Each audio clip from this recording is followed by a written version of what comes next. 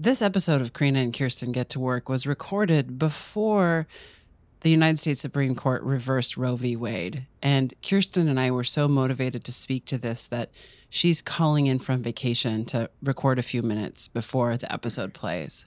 How you doing, friend? Hey, I'm devastated. It's just hard to talk about it, honestly. Yeah.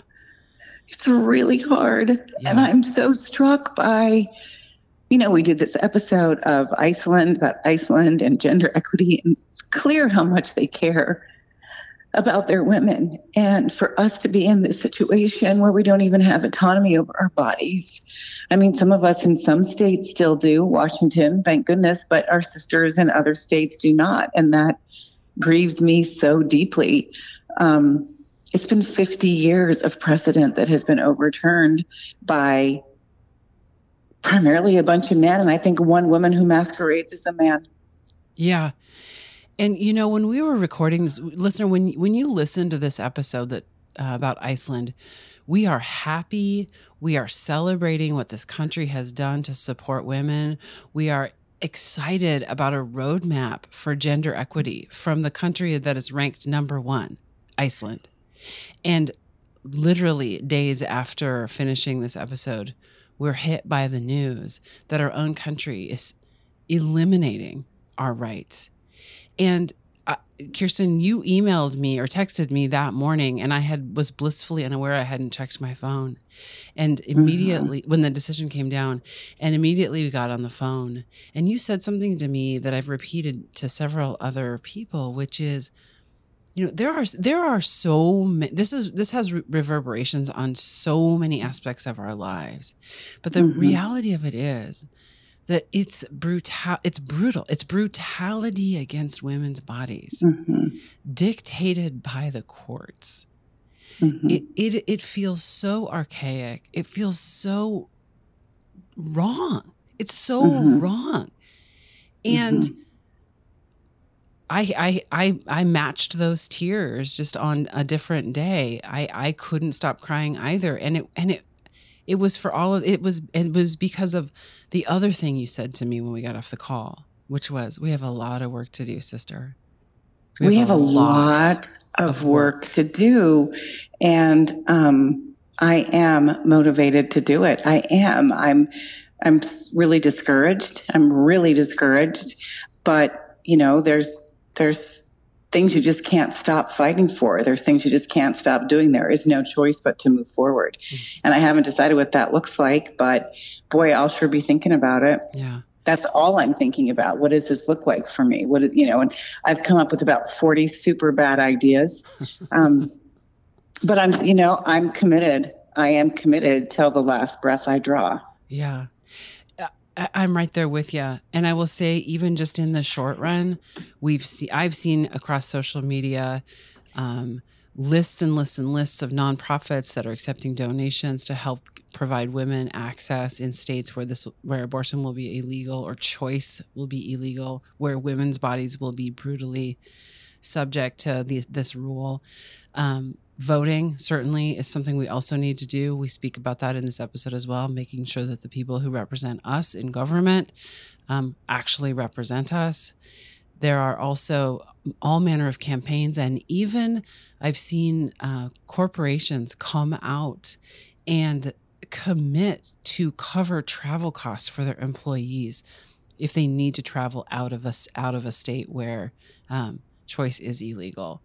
And I'm saying, even down to the daily decisions that we're making about what businesses we support, we do have a choice. We do have a way to exercise at least something on a small level, all the way up to, again, representation and voting.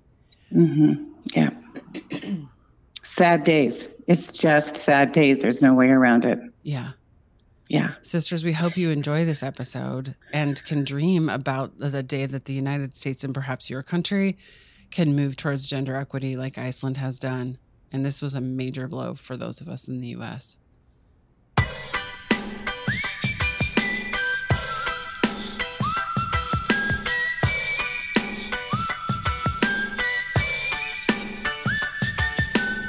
Today on Karina and Kirsten Get to Work, We're figuring out what Iceland does right for women.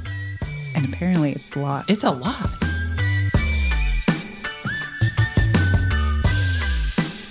Welcome to Karina and Kirsten Get to Work.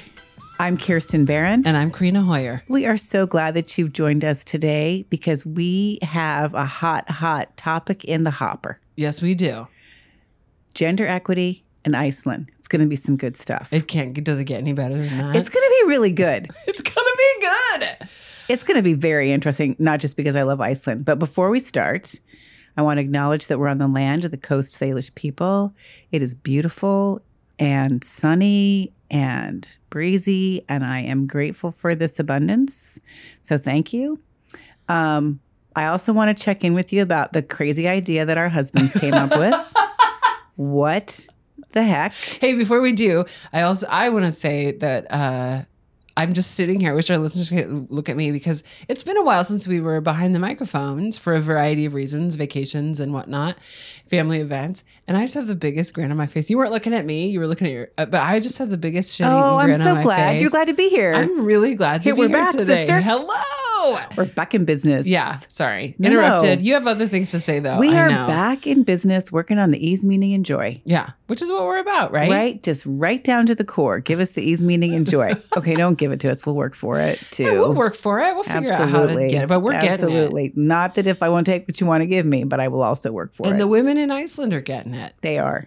Ease, meaning, and joy, that is. That's right. And I think they're getting it too, but we'll get to that later. Oh, that's right. We'll get to that later. They're getting all of it. We'll get to that later. But I do want to go back to our husbands. So Karina and I had a little social gathering with our spouses, like coworkers do, getting together outside the workplace. Because that's good. That's good. And they cleverly decided that they were going to do a podcast together, Barry and Steve, on silence. It was going to be a silent podcast. Silent men's podcast. And Karina asked them, "Are you going to buy equipment for that?" I was like, "Oh, you clever guys." I know. You know what's funny is that could probably work. Right? Like it's like almost like the silent. What? Yes, but it was just so funny. It's like we're going to do a podcast on silence. We're going to do silent because we're so awesome. Oh my God. Really good. And there might have been a couple glasses of brown liquor before that idea and some came really out. Good cheese. Yeah, some amazing cheese. There was a lot of good stuff happening. Not that idea. I'd say that idea was not one of the good things, but every other thing else that evening was fun. As always, I love socializing with you. Hey, speaking of socializing, can I tell you, I was on the phone with a woman recently, and I just have to do a shout out to Jennifer over at Metcalf Hodges in Bellingham. Yeah. So Jennifer turns out, I don't know how long of a story I'm going to make this. I'm just trying to cut to the chase. Turns out Jennifer is a woman who owns, along with another woman, a tax accounting firm here locally. And they do my taxes, but I was introduced to them by somebody else who works with them, not one of the two. And so long story short, recently I had a reason to get on the phone with my accountant who wasn't available. So I got Jennifer on the line.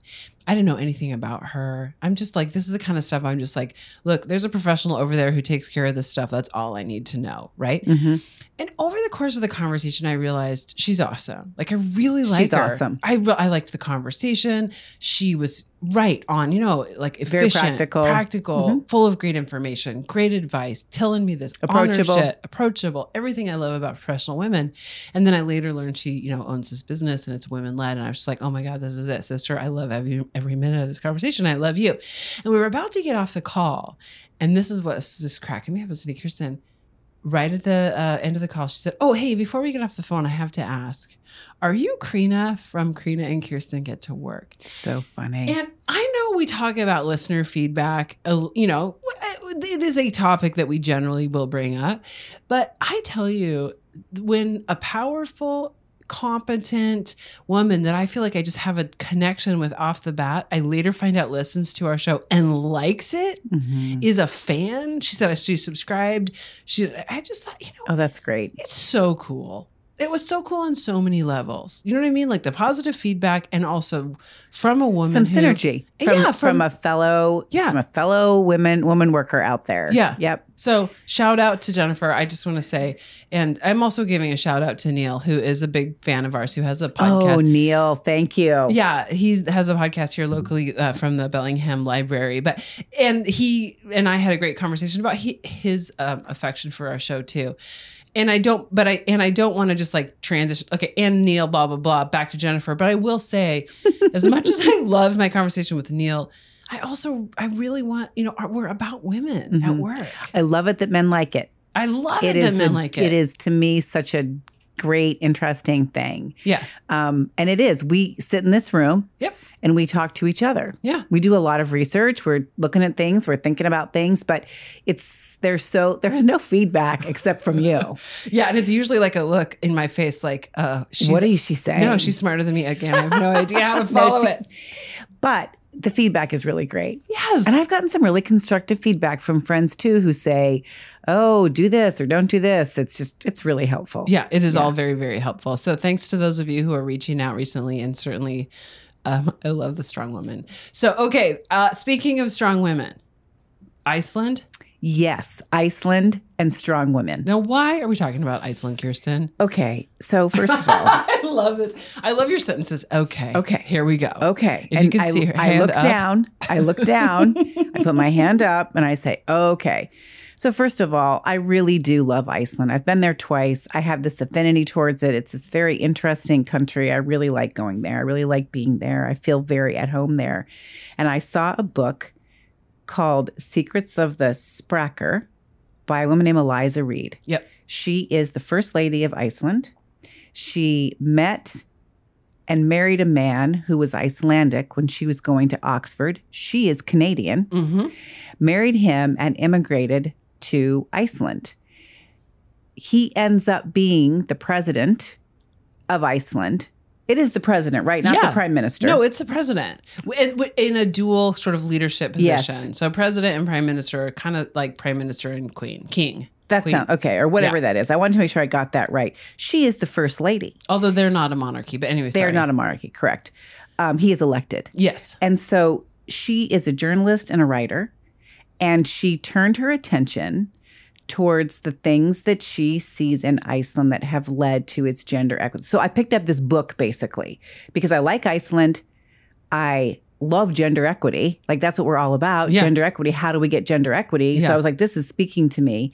And it really is a study in how Iceland has become the most gender equitable country in the world. Yeah.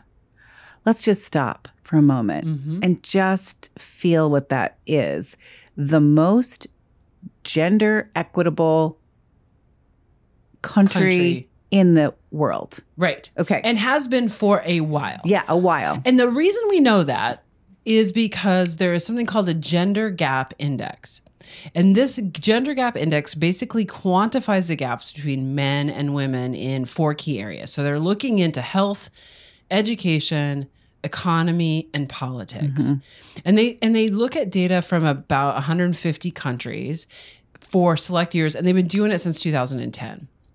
And they really score the level of equity, access, the access that women have to resources and opportunities, and relative to men. So what men get is the benchmark. And it's published annually by this World Economic Forum, WEF for short, in fact. Yeah. So it's interesting because there's quantifiable. Right? They're taking a look at data across. And Iceland is, like you said, they are ranked number 1 in the Global Gender Gap Index and have been for years. And in fact, I think 11 years in a row. The U.S. in the most recent Gender Gap Index study was at 53. Yeah, out of 150. We're at 53. And number 53. Yeah. So we're in the bottom 2/3. Well, we're in the second third. Okay, but it's still the bottom 2/3. Okay, fair. And did you know that when you picked up this book? Like, did you know? I know you loved Iceland and you knew that they were doing something right over there with gender equity, but did you realize to the degree? I did not have the granularity of the data, and I was very interested to find out what it was. Yeah, yeah. How much gender equity is there? I didn't realize how much there was. I knew it was more than here. Yeah. And I had no idea how it happened, but it's not going to be surprising when we tell you why. No.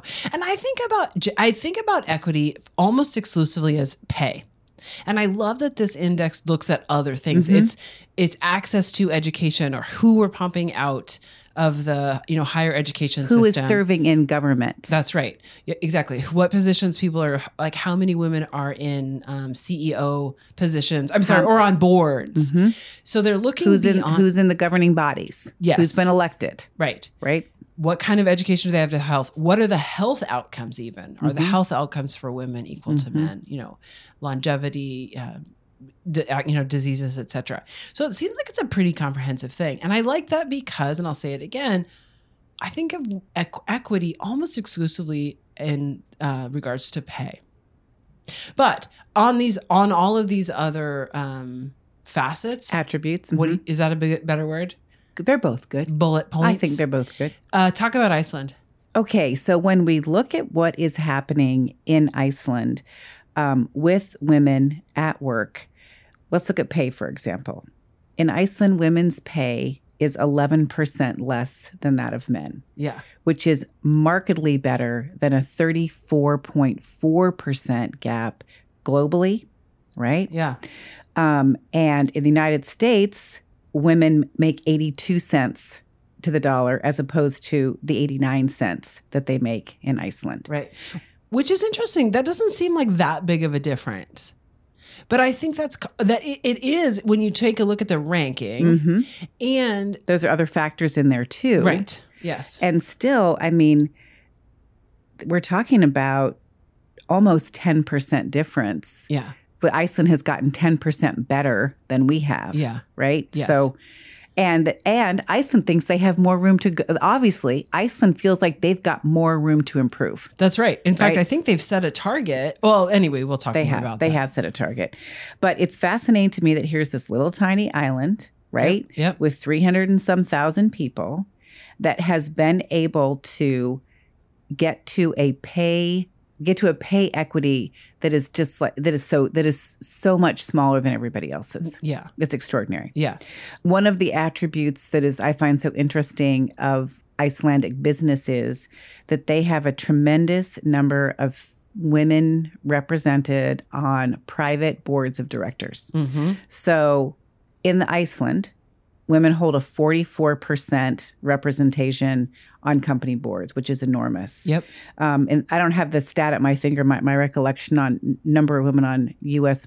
boards is like close to zero. Well, I don't know. I think it's like 14. The number 14 pops in my head. Does it? Yeah, but they have almost 50%. Now, there's a law in place about that. We might talk about that later. What I really like about this is that 88% of women are in the workforce. Yep. 65% have graduated from university. Women hold almost half of the parliamentary seats in Iceland. They've elected their first female prime minister, and that was in 2009. Yep. It's just really remarkable how close they are to 50%. Yeah. And again, this index is looking at them and all of these other countries. And it's interesting that number one, really, like I said, they are looking at every single place where men could be and probably historically were the majority. Higher representation, higher pay, or a different experience, a significantly different experience than women. And they have made inroads. Are they perfect? Are they at 100%? No, but they are really making a lot of progress. They've actually committed to close some of these gaps. They've identified some specific gaps they want to close entirely by this year. Yeah, which I cannot wait to hear if they do it. But it's also interesting because Iceland is a study not only on things done well, but on intentional changes. And there's such a great story about really the thing that sparked. This is my favorite thing. Yes, all of this Before we get to the thing that sparked it, I have another theory. Oh, okay. So I love it when we read and research and Kirsten comes out with her lawyer brain and goes, yeah. No, I have another theory before we get to that. I know exactly where you're going with this, but there is a word in Icelandic, and I'm not going to say it correctly, spraker. And it means wise, powerful, strong women. So there is a word in the in the Icelandic language that means that. They have identified it. You know, Brene Brown has this wonderful thing where she says, we can't know our emotions until we can define them. Name them. Yeah. Name them. Define yes. them, name them, talk about them, whatever you want to say.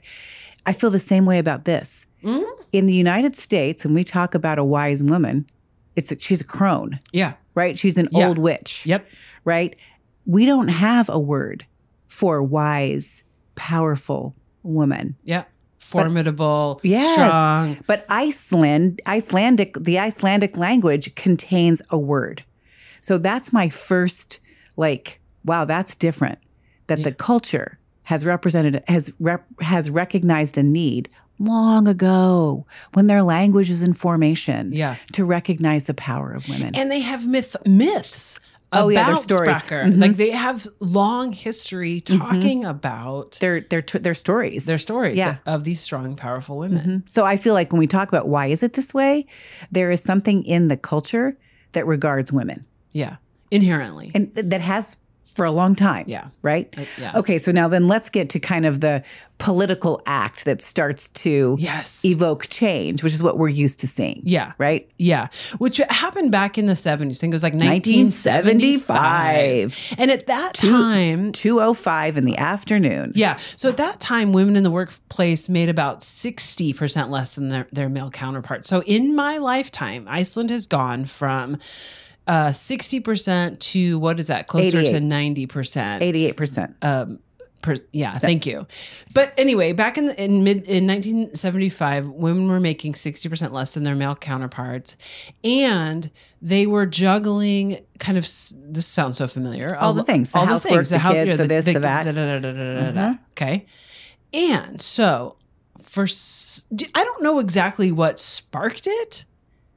But on Friday, October 24th, women left their jobs at a very specific time. All of their work, whether it was paid or unpaid, whether they were at home, whether they were in a job, a school, a daycare, a hospital, a switchboard, they were gone. Yes. They went on strike. And it gives me chills. Yeah. Just gives me chills. Me too. So all of these Icelandic women got fed up. Pre-internet, by the way, which I love. I love organizing. How this even happened? Yeah, I love organizing when we're not tweeting or texting. They all the women just say screw this, and they go on strike, and they went on strike at 2:05 in the afternoon, and that time signified the time at which they would have earned their day's wage had they been paid the same as a man, right? And they walked out. Goosebumps for me too. This was actually like 25,000 women walked out. Which is a lot of people in Iceland. Yes. Because there's only like 200 and some people there at the time. 200,000. Yeah. And in Reykjavik, they believe that 90% of women participated in this strike. Yeah. I loved it. So the stories about the 75 Icelandic women's strike kind of herald these women as heroes and talk about the effect of them walking out. The teachers, and I guess I should preface with to say they walked out and they didn't go back to work until midnight. So they basically hands up, we're done, we're out, peace out, and they left things hanging until midnight. So daycares were closed and all of the dads had to deal with their kids that didn't have care. Yep. Schools were closed. They had to deal with kids not in school. Like all the typesetters for the newspapers at the time were women, so there were no newspapers. Yeah. Like you said, switchboards went down. All the women walked out of there. Nobody's cooking. Nobody's doing, the work at home, etc. In fact, there's even tales of easy to cook meals at the grocery store and running out. Of People not like men not being able to get food at the store. Yeah. Because there was nothing easy to prepare. Yeah. And in that, because of that strike, really they elevated this issue to a national issue. And in the year following, they triggered some pretty significant changes. Iceland set up a gender equity council and passed a Gender Equity Act, which basically prohibited gender discrimination in the workplace and in schools. And so these women, and by the way, it was later called the Long Friday. I love it. The Long Friday. And they did achieve their goal of basically paralyzing the country. Yeah. And sparked just a year later this pretty significant and new legislation. I love that it wasn't just teachers on strike, or it wasn't and I love that it was formal and informal labor. Mm-hmm. It's like, we are not doing a goddamn thing. Yeah. Right. Till midnight. I would like to raise your attention to the contribution we make.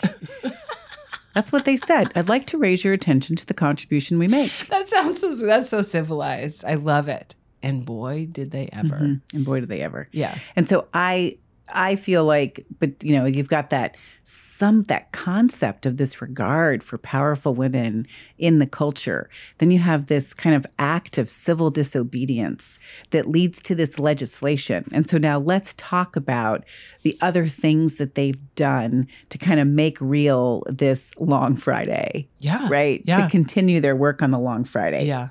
And a lot of this we got straight from the book. Oh, yeah. Most of this is from the book. And again, it's this really wonderful book, Eliza Reid, First Lady of Iceland, Secrets of the Spraker.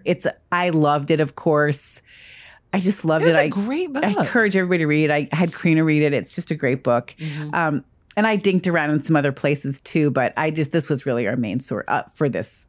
For this conversation. And she talks about she kind of lays out some of these key points, as you said, and some of the ways that Iceland has moved towards gender equity. And one of them is really by recognizing that we need to provide care for children. Mm-hmm. We need to provide not only care for children, but also care for mothers and fathers of newborns, so that the family unit is strong. And she talked about stories. She told a story about how I think they have 4 kids. She has 4 children. She and Gundin have 4 children. And they were having children almost without this makes it sound bad. Like, they didn't have a second thought. Like, when I made the decision to have kids, and I think a lot of people do this, it's like, what can I afford? How much time can I take off? Can I get them into daycare? How am I going to take care of them? Because I'm going to have to work. Who's going to do this? How are we going to manage all of it? How are we even going to bank PTO so one of us can stay home with the infant? All of that, right? And in Iceland, the commitment to supporting parents and also helping parents raise their children in a variety of ways, they were able to have kids without having to make any of those calculations. Yes, that is exactly right. I think that the thing she talks about first is, for example, healthcare, right? When you are pregnant, you go to the doctor, and she went to the doctor because that's what she's used to doing. And her doctor said, yeah, I don't really do that. What we have here is this whole program of midwives and doulas, and you just pay your $5 and you get your care. And if anybody thinks you need me, I'll be right in. Yeah. I mean, so it's this amazing, simple system where you pay $5 and you get health care. Yeah. So, and if you want birth control, you can get birth control. If you're pregnant, you can get really good prenatal care and maternity care. So that was the first thing she called out. She said, we really take good care of women's health. Mm-hmm. We regard our women, we take good care of women's health. I loved that. Yeah, I did too. And then the second piece of that is the time off, right? Mm-hmm. It's like parents need time off. And she says this in the book. She doesn't say helping moms helps us all. She says helping parents helps us all. Yeah. So she focuses on, a lot of this stuff is for women, but it's for parents. Yeah. There is just as much paternity leave as there is maternity leave. Yeah. There is no stigma. I guess she would say there's a little stigma still on men taking leave, but she's very little. Yeah. And it was also interesting because this is healthcare is government sponsored, right? Socialized medicine. And then the paid leave is as well. Which is great. To eliminate the stigma and to release the burden, to essentially take the burden off your employer for providing this, the government says, the state, I guess, or the nation says, when you have a kid, here's what we do. And so as a community, here's how we support you. You don't have to go and ask your boss to pay your 6 months leave. We're all going to do that as our bigger community, which I love. That way that person that's taking the leave isn't seen as somebody who's costing the company a ton of money. That's right. Which, I mean, and honestly, the healthcare thing, same thing. Like, women who are in the workforce, as we know, we face a lot of bias because even the perception that we might get pregnant makes it hard for us to get promotions or Oh get my hired. gosh, absolutely. When we have to go to a doctor's visit because you are pregnant, when you have to take time off because you having have a baby, newborn, God forbid you take maternity leave. we are less than, right? We are frequently shamed. We are held back from, right? It's the mommy tax or whatever you call it.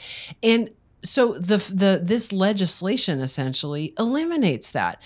Yes, have the health care that you need. Yes, we're not going to shame you or stigmatize a natural thing that your body is designed to do, and we're going to support the parents because we know that strong communities are built by strong families. The other thing that I love about this is it's really based on statistics and data.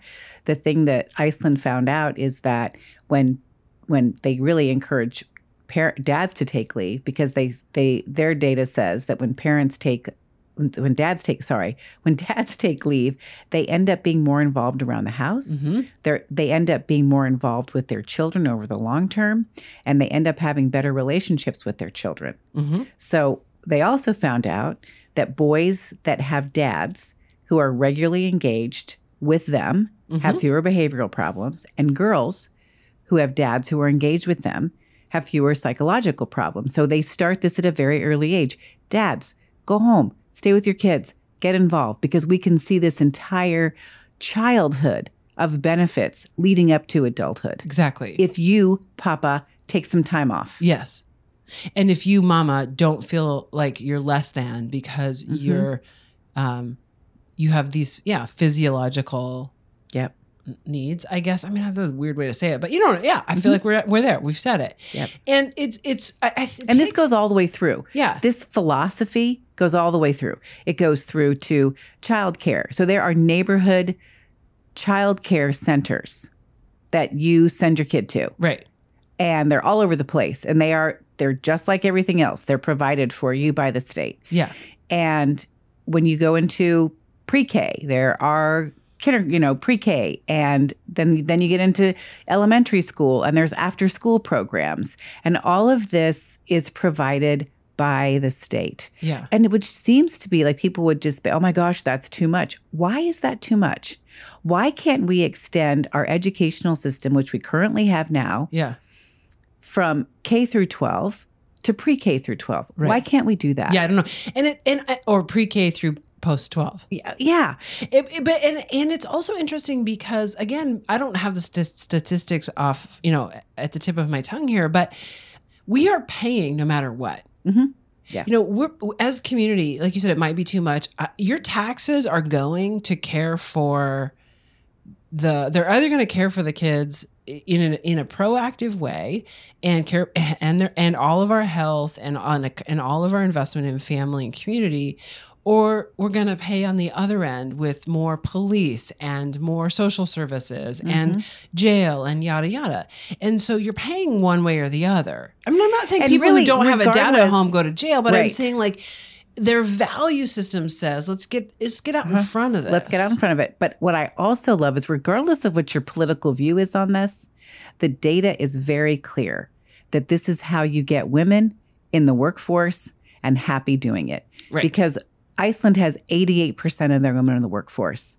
The United States has like 57%. Yeah. So we have lost 32% of our workforce. Like we don't get the economic value of that, right? Everybody complains, oh, there's nobody to apply for these jobs. Nobody will take these jobs. Well, I wonder why. Yeah. Right. So regardless of your political view on this, it just feels from an economic standpoint. Right. I'm like, these things get women at work. These things get women and productive, happy, engaged, everybody moving forward. That's right. The other thing, can I talk about strength and sisterhood? Oh, are you ready this is to go great. there? Yes. One of the other things that she mentions, and maybe it's a product of the Spracker. We think we're pronouncing it correctly. We looked it up. Come on, Icelandic is very difficult to pronounce. It's the best we can do, all right? It's like cracker with a SP. I don't know. We don't know. We're trying. That's what we're doing. That's what we do here. We just make shit up. We just try. No, we try. I know. I make shit up.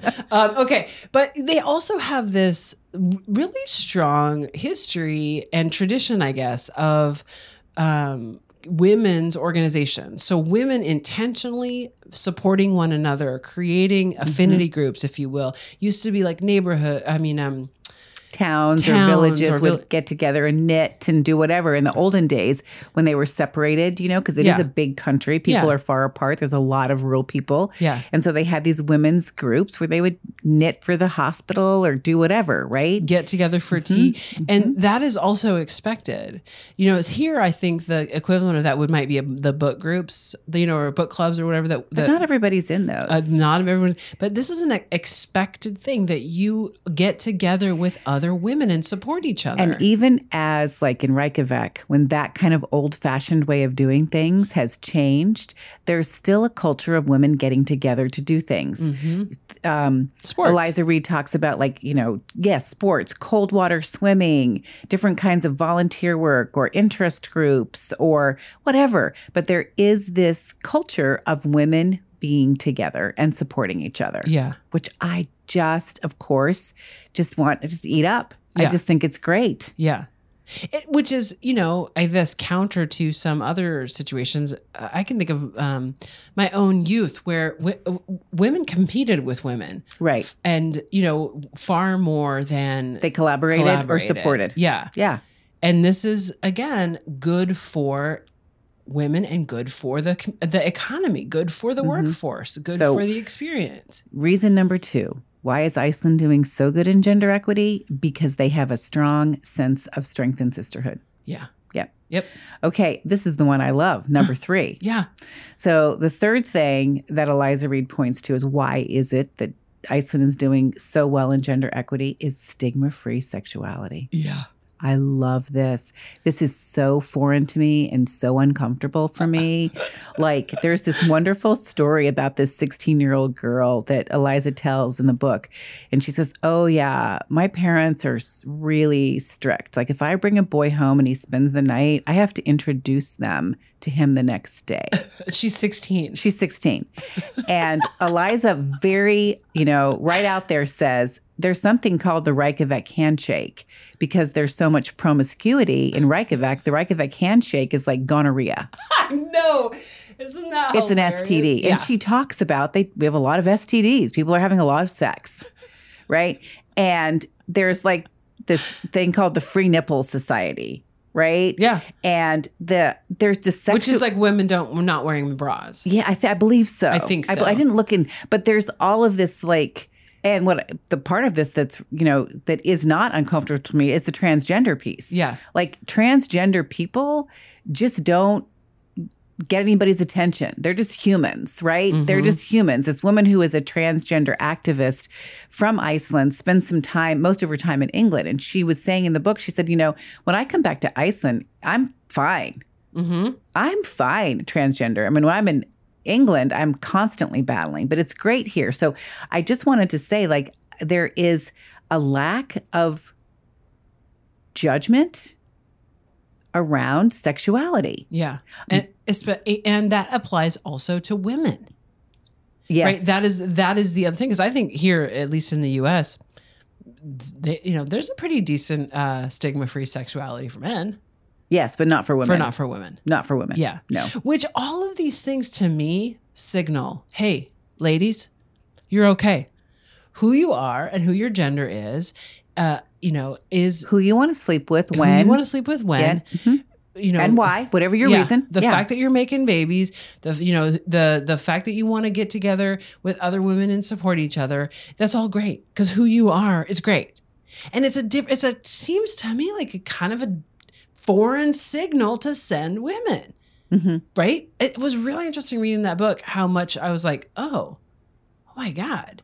You know, it's interesting. Compared to my own experience, this is different. It's very interesting, even about dressing. You know, there's like, they did a slut walk in 2010 where, I mean, if you look at the pictures, it's extraordinary. Naked women, barely clothed women. I mean, it's like Slut City. And the purpose of the slut walk was to stop shaming women who were the victims of sexual abuse and rape. Yeah. So it's like, I can dress like this. Do not slut shame people. Yeah. And I have things around provocative dressing because I know what it attracts from our culture and how it distracts from what women have to say. Yeah. And I realized when I was reading this, I get why creating some freedom around sexuality then frees up women. Yes. Because we're the ones who carry those constraints. Yeah. Not men. No. We do. Right. We carry the puritanical, Victorian, whatever you want to call. Yeah. So this is, I guess, now we're at thing number 3. Yeah. Which is, hey, stigma-free sexuality. Yeah. And it's interesting to me that this all translates into equity for women and equity for women at work and in health outcomes and in government. And in government. Like all and of in this. And in business. And in business. All the things. Education. Yeah. And it is so foreign. I would never have ever connected sexual freedom with gender equity. Yeah. And Me neither. I think I probably should have. And I'm a little embarrassed that I didn't. But I really think after seeing, somebody's got to see it to believe it. Yeah. And after kind of seeing what has happened in Iceland and what it has led to, now I get it. Yeah. You know, I'm like, oh, that's right. When we don't have to wear these chains around female sexuality, we get to be freer. Right? Yeah. And then we get to participate with more that fully. Freedom. And I think that's kind of the point I think you were making earlier, which is all of this is good for women and good for the economy. That means we free up a vast majority of our workforce to be part of the workforce. Their creativity, their energy, right? Their engagement. We get diversity of ideas. We get to see new. We get to, we women get a seat at the decision-making table, right? We're seeing other people trying to make decisions for our bodies in the U.S. right now and always have. Yeah.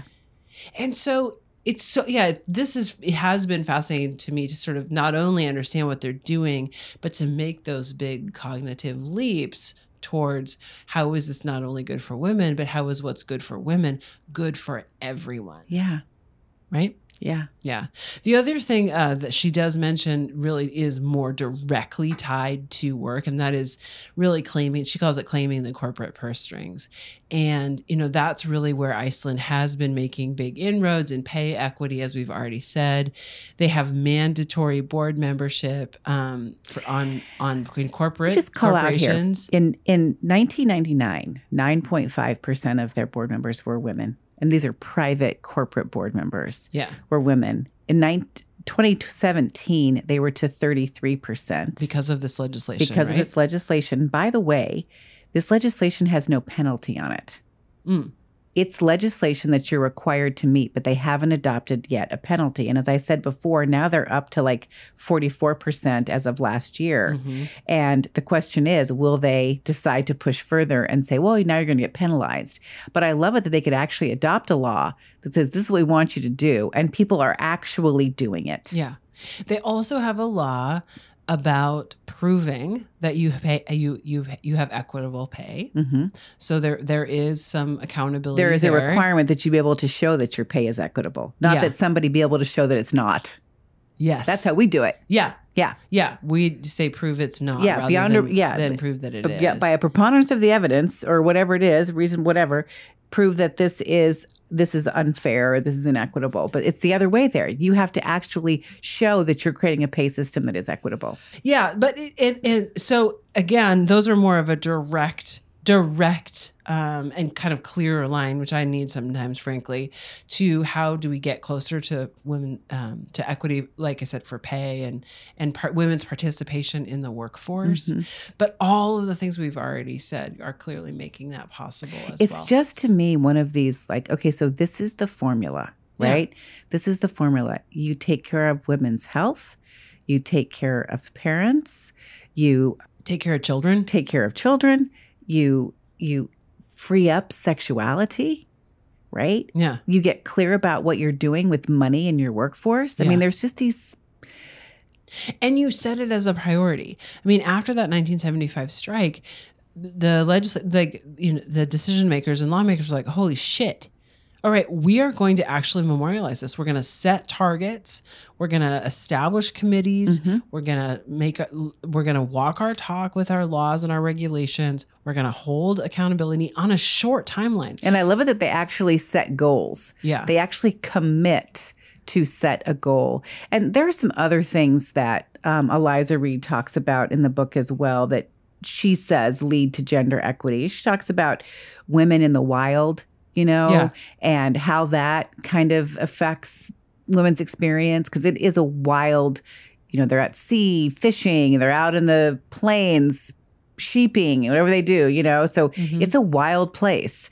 She talks a lot about too art as an instrument of equality. So, I mean, the things that you and I talked about are the things that kind of make us sing. But she also does call out that culturally, there are these other parts of Icelandic culture and life that really support more gender equity. Yeah. Yeah.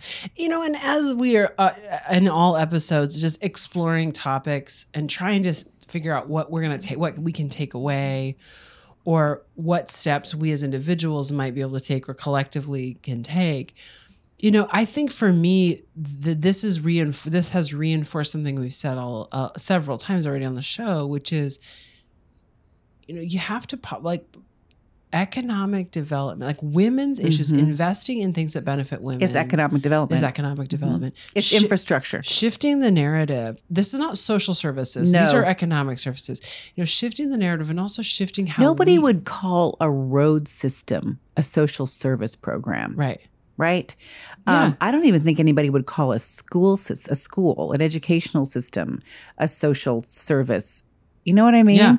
And when I look at all of these things that get women to work, and the differences between the number of U.S. women who are able to get into the workforce versus the number of Icelandic women who are able to get in the workforce.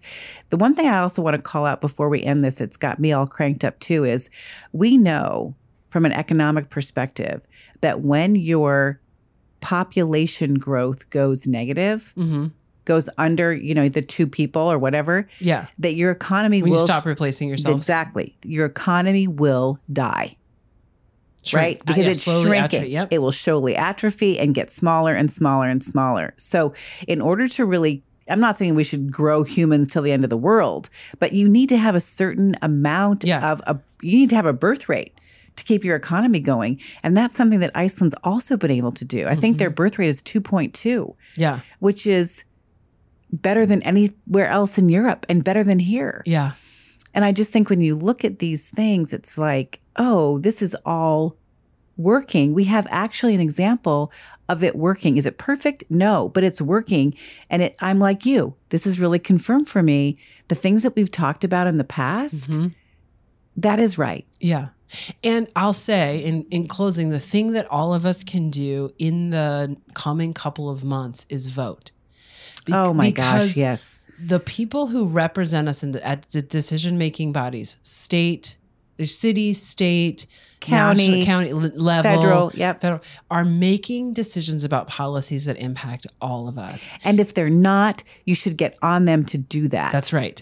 And so participating in the system that we have and making your voice heard and ensuring that those who are making these decisions represent you and your values is a very clear line. And I know it's, just getting into summer and it doesn't feel like election season. Oh, it's right on the corner. But primaries are coming up. Yeah.